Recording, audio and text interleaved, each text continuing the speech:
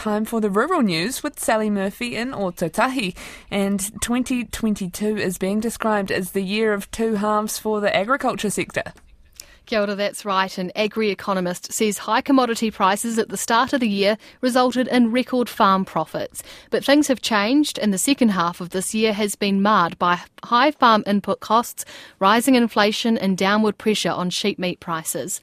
Westpac agri-economist Nathan Penny says after paying off debt, more farmers are now starting to access overdrafts to cover costs. He says those struggling should ask for advice. I think the key is, really focusing on farm inflation and what that means for their business. What we know is that this bout of inflation is different to previous bouts. It's in every nook and cranny of farm businesses and orchard businesses, which is quite different to previous bouts of inflation. And so therefore it really does pay to look hard at some of your costs and what you can do to manage them. And the second thing to note is we do expect inflation on farm and on orchard to persist into next season and potentially into the season after. Nathan Penny says there is light at the end of the tunnel. He says pressures should ease later into next year, especially if China relaxes its zero COVID policy, which would create more demand for food. To other news, the Environmental Protection Authority has released new rules for the chemical spray used in the kiwifruit industry, but it could still be banned. Hydrogen cyanamide is used to stimulate the effects of frost on kiwifruit buds, helping them to grow. The EPA is reassessing its use after concerns were raised about the health and environmental risks it poses. The chemical is banned in Europe and the US.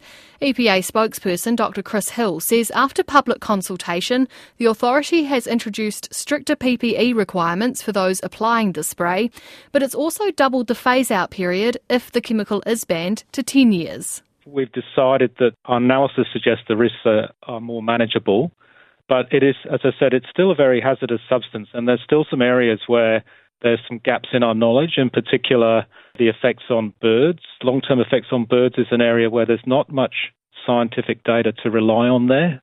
It also reflects that it is a dangerous substance for workers as well. So ideally, the idea with the 10 years is that it will allow the industry hope to potentially find an alternative substance, a safer substance to use, and potentially also gather more data that might affect the risk assessment studies. Dr Chris Hill says a final decision on whether hydrogen cyanamide will be banned will be made next year. Time to get the latest from the sale yards around the country. I spoke to our regular guest, Suze Bremner, a little earlier today. Hi Suze, what's been happening this week? Well, it's been a pretty split market this week. Everyone's flush with feed, so we've seen a bit of a late run on demand for store cattle, and that's given those markets a bit of Christmas cheer.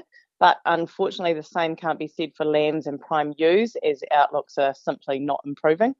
These markets continue to reflect that, and last week at Fielding, where there was the biggest yarding of lambs so far at 5,800, the black-faced mixed sex varied from $53 to $120, while the white-faced males traded at $61 to $93. It's actually expected that prices will probably ease again today.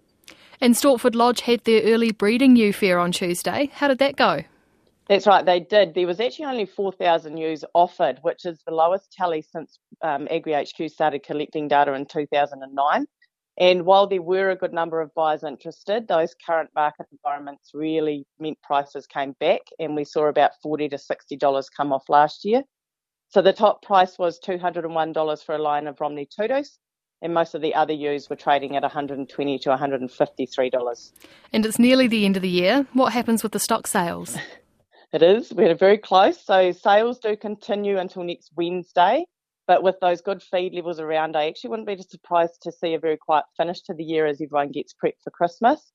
It will finish up a year that was really a roller coaster with impressive highs, but equally as dramatic lows. It was dominated by rain, sometimes timely, other times way too much for our paddocks, roads and stock to cope with. It both helped and hindered the markets at different times of the year.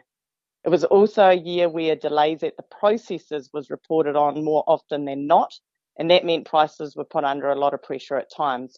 But at other times, cattle reached record levels as limited supplies of certain classes had buyers rolling up their sleeves and getting serious. So looking to next year, it would be nice to have a more consistent year and a market that actually has more clarity. But for now, most farmers will at least be able to put their feet up and enjoy an unusually green Christmas. Awesome. Hey, thanks so much for your help this year, Suze. No, thanks, Sally, for having me, and thanks to everyone for listening in each Friday, and I hope everyone has a very Merry Christmas and a safe and relaxing New Year. That's Suze Bremner from AgriHQ. And just lastly, a rural charity has raised enough food for 1.2 million meals during a 13.5-hour telethon yesterday. The Meet the Need charity normally collects donated stock from farmers, which are then turned into mints for food banks. Yesterday, it ran the Big Feed telethon in a bid to get more donations. Charity founder Wayne Langford says he's blown away by the support they received. It was pretty amazing. We set a pretty audacious goal with 1 million meals. I think we thought we were going to get there. We didn't know if we were going to get there, midway through the morning, and then to steam home like we did was fantastic, and it's been a great result. Well, like you say, 1.2 million meals and probably a few more by the time the tally gets all counted up. Wayne Langford says the food banks they work with are stoked to add meat to donations given to families in need. There was mince actually being delivered, while the telethon was going on, and they were watching it on the screen as well, and they just absolutely love it. Mince is just something that they've never had, and that they can be part of the program and see it being so well supported is just a credit to what's going on.